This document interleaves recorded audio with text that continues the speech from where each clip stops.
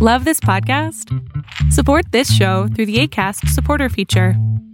It's up to you how much you give, and there's no regular commitment. Just click the link in the show description to support now.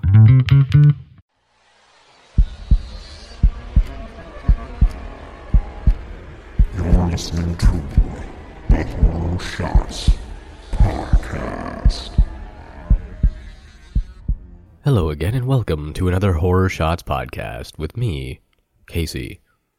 Thank you all again for listening to last week's episode. I believe it had the single highest single-day downloads of any podcast I've put out so far, which is super awesome. I even had a few reviews after last episode, which is even better. I'm not going to read them on this one. I'm going to wait till I get a few more and kind of list them all off at once. I don't want to start every episode with a new review, unless it's warranted, unless I have like 5 in a row that I can just be like, hey, thank you to this person, thank you to this person, thank you to this person. And like I said, it doesn't even have to be a great review. I want you to be honest with me. The only way I can get better is by listening to what you have to say. And if you think I can do something better, absolutely let me know. Constructive criticism is the pillar on which all creativity is built. So please, drop a review on iTunes or Stitcher or wherever you listen to your podcast that enables you to leave a review. It all helps. It's very fantastic, and it's great to get some feedback. Furthermore, of course, you can always catch me on my website at horrorshots.com. Just hit me up on the contact form there if you ever want to talk about anything, if you want to be a guest on the show, if you want to do an interview. I'm sure we can work something out. Hopefully I have a couple of things lined up in the future for that. I just got to figure out this whole recording via proxy sort of stuff. Once I do that, I should have some good stories for you from some very loyal listeners. Other than that, you can always get a hold of me if you don't want to go to the website on Twitter at HorrorShotsPod or, of course, Instagram. Last but not least, Instagram there at HorrorShotsPhotography. Alrighty. With all that kind of housekeeping crap out of the way, we can get on to the cast. Now, if you remember last week, I did talk about the Necronomicon and how it is a fictional piece of literature that had some influence on the real world, how people believed it to be real throughout history and even into present day. There are some people out there who think this is a legitimate piece of history or a real grimoire or something along those lines. So I wanted to get into that a little bit deeper. And I've been kind of scouring the web and kind of thinking about stuff I've seen in the past. And one thing always jumped out. And that one thing happened on May 31st, 2014 in Waukesha, Wisconsin. It involved 2 tweens, or very nearly teenage girls, and a very famous internet legend. Now, some of you may be familiar with the website called Creepypasta. And in 2009, a creator known as Victor Surge, or his real name, Eric Knudsen or Knudsen, created something for Creepypasta. It became infamous. It spawned a Hollywood movie, an HBO documentary. It's been the inspiration behind numerous internet videos, as well as TV shows and episodes and spin-off movies, even. Some of you may even know him as a video game character, popularized by, I believe it was PewDiePie, or any of those horror gamers. Tobuscus, I think, played it as well. Markiplier was known for playing it too. And that game, that character, that mythos, was Slenderman. Now, what is Slenderman? Well, the story goes he was a fictional character, something inspired by the Lovecraftian days, but ultimately it was created as an internet meme. We all know what memes are. And it was created, again, on Creepypasta. He's depicted as a thin, unnaturally tall humanoid with featureless head and face, while wearing a black suit. Stories of the Slenderman commonly feature him stalking, abducting, or traumatizing people, particularly children. The Slenderman is not confined to a single narrative, but appears in many works of fiction, typically composed online. Fiction relating to the Slenderman encompasses many media, including literature, art, and video series such as The Marble Hornets, wherein he is known as the Operator. Outside of online fiction, the Slenderman has become an internet icon and has influenced popular culture, having been referenced in the video game Minecraft with the Enderman, and generated video games of his own, as previously mentioned.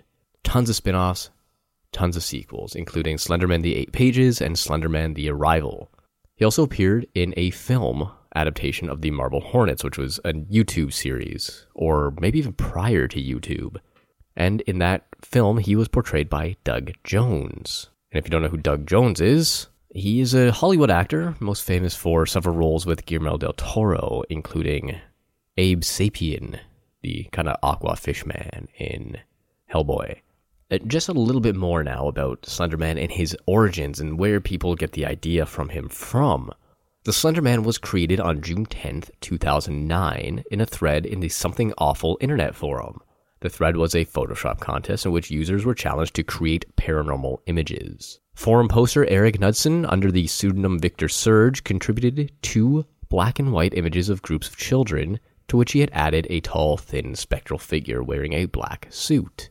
Although previous entries had consisted solely of photographs, Surge supplemented his submissions with snatches of text, supposedly from witnesses, describing the abductions of groups of children and giving the character the name, the Slenderman. The quote under the first photograph read, "We didn't want to go. We didn't want to kill them. But its persistent silence and outstretched arms horrified and comforted us at the same time." Now, that was apparently quoted in 1983 by the photographer Unknown, presumed dead. It's a great mythos. It's a great way to start any sort of legend, especially one on the internet. The second quote under the second photograph read, "One of 2 recovered photographs from the Sterling City Library blaze, notable for being taken the day which 14 children vanished, and for what is referred to as the Slenderman, presumably where the name of the character came from. Deformities cited as film defects by officials. Fire at library occurred 1 week later. Actual photograph confiscated as evidence." And that one's quoted to be in 1986 by photographer Mary Thomas. Missing since June 13th, 1986. These little additions effectively transformed the photographs into works of fiction. Subsequent posters expanded on the character, adding their own visual or textual contributions. Knudsen was inspired to create the Slenderman primarily by Zach Parsons' quote, "that insidious beast." Stephen King's The Mist, reports of shadow people, Mothman, and the Mad Geyser of Mattoon. Other inspirations for the character were the Tall Man from the 1979 film Phantasm, H.P. Lovecraft, the surrealist work of William S. Burroughs, and the survival horror video games Silent Hill and Resident Evil. Knudsen's intention was to formulate something whose motivations can barely be comprehended, and which caused unease and terror in the general population. Other pre-existing fictional or legendary creatures which are similar to the Slenderman include the Gentleman, black-suited, pale, bald demons from the Buffy the Vampire Slayer episode Hush, the Men in Black, many accounts of which grant them the uncanny appearance with an unnatural walk and oriental features, and the Question, a DC Comics superhero with a blank face whose secret identity is Victor Sage, very similar to Knudsen's alias of Victor Surge. In her book, Folklore, Horror Stories, and the Slenderman, The Development of an Internet Mythology, Professor Shira Chess of the University of Georgia connected the Slenderman to ancient folklore about fairies. Like fairies, Slenderman is otherworldly, with motives that are often difficult to grasp. Like fairies, his appearance is vague and often shifts to reflect what the viewer wants or fears to see. Like fairies, the Slenderman calls the woods and wild places his home, while he kidnaps children. The Slenderman soon went viral, spawning numerous works of fan art, cosplay, and online fiction known as creepypasta. Scary stories told in short snatches of easily copyable text that spread from site to site. Divorced from its original creator, the Slenderman became the subject of a myriad of stories by multiple authors within an overarching mythos. Many aspects of the Slenderman mythos first appeared on the original Something Awful thread. One of the earliest additions was added by a forum user named ThoroUp, who created a folklore story set in 16th century Germany involving a character called Der Groschmann, which was implied to be an early reference to the Slenderman. The first video game series involving the Slenderman evolved from a post on Something Awful thread by user Cigars. It tells of a fictional film school friend named Alex Crayley, who had stumbled upon something troubling while shooting his first feature-length project, Marble Hornets. The video series, published in found footage style on YouTube, forms an alternate reality game describing the filmmaker's fictional experience with the Slender Man. The ARG also incorporates a Twitter feed and an alternate YouTube channel created by user To The Ark. As of 2013, Marble Hornets has over 250,000 subscribers around the world and has received 55 million views. Other Slenderman-themed YouTube serials followed, including Everyman Hybrid and Tribe 12.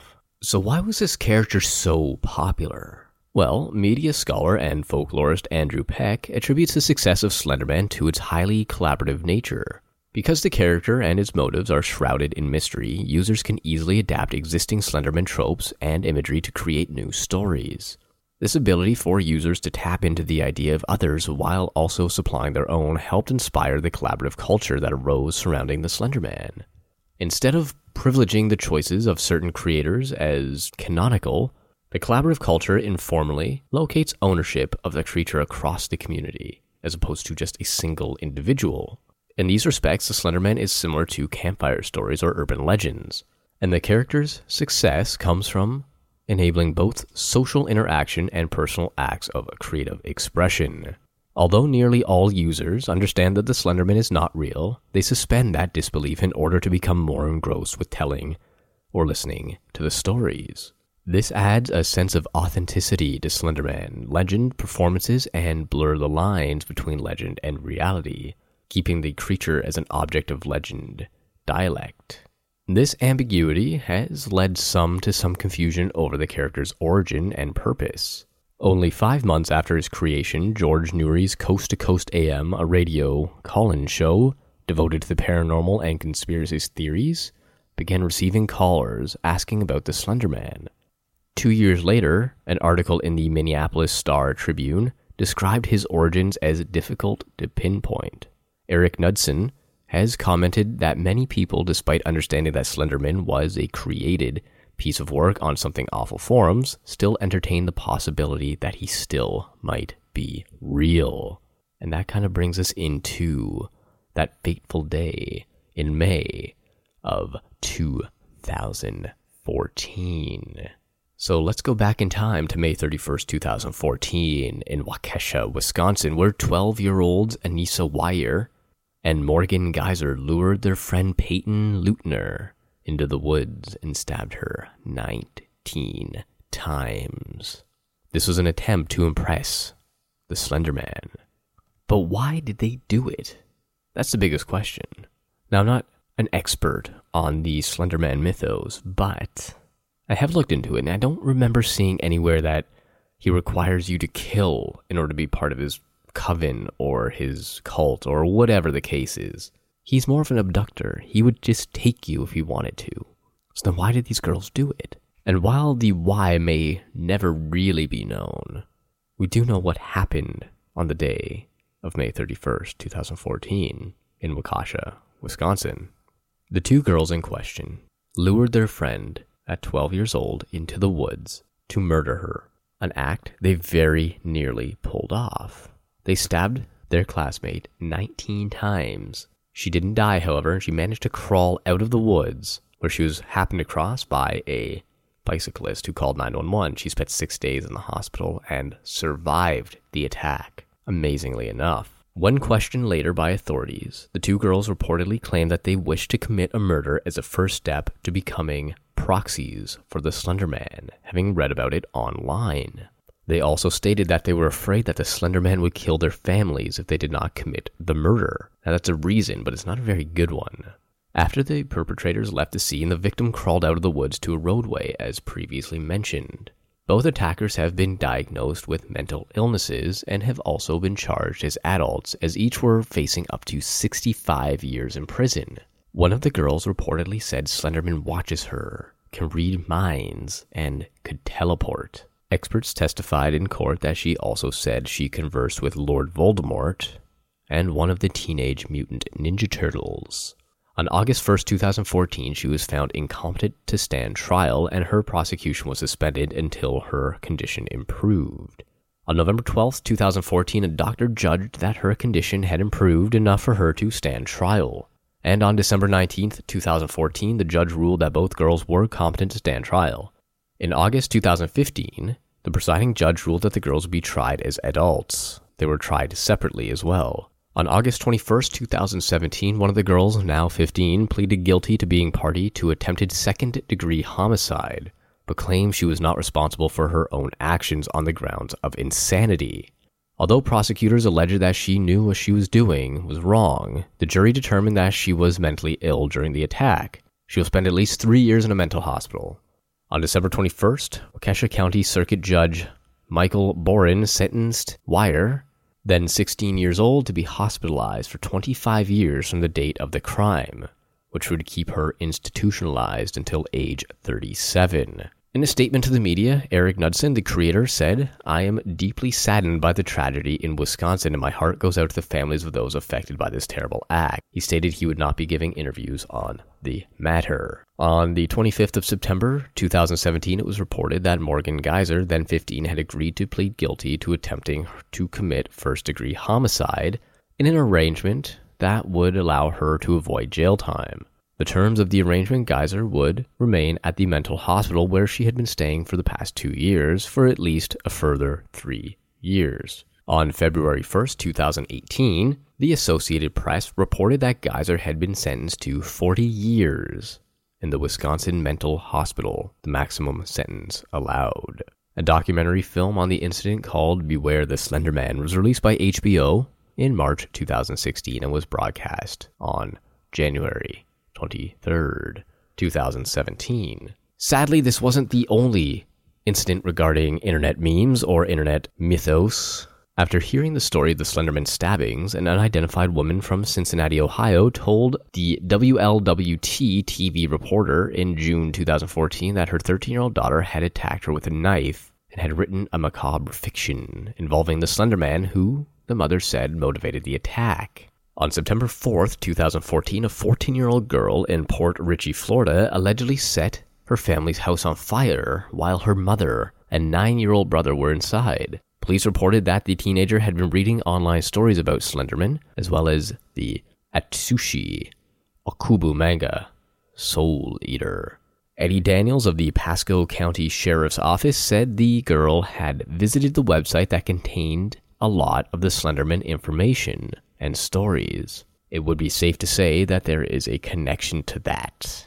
During an early 2015 epidemic of suicide attempts by young people ages 12 to 24 on the Pine Ridge Indian Reservation, Slenderman was cited as an influence. The Oglala Sioux tribe president noted that many Native Americans traditionally believe in a suicide spirit similar to the Slenderman. As you can see, the Slenderman has a huge following online, even today in 2018.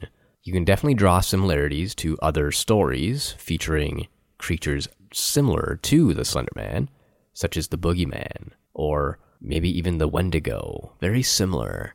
And of course, you can always relate it back to H.P. Lovecraft and his old gods. If you've seen any of the pictures of the Slenderman, sometimes he is depicted as having tentacles, or multiple arms at the very least, which is very, very Cthulhu-like. Beyond that, I'm sure there are very, very, very many accounts of internet-related crimes or people being inspired over the course of history from various mythos. We can look at religion as a sort of example. How many people have died in the name of religion X because they believe it to be true? This isn't much different. The only difference is they're not being attributed to a god or religion or being touched by an angel or whatever the case is, whatever the reason for people to kill somebody else is in the name of something else. And so it's shunned a little bit more. But that is a topic for a different day, and one I'm not sure I ever really want to touch on this podcast anyway. Now, I will be back next week.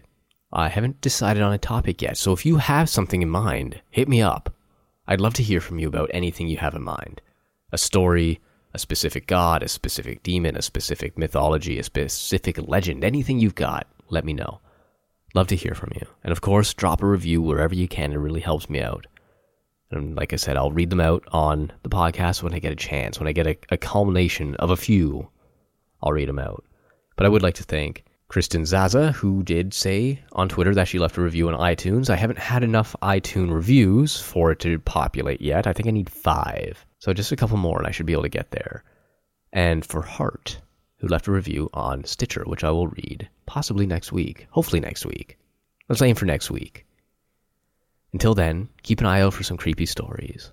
Fact or fiction, they can always be interesting, especially when fiction kind of blends into life.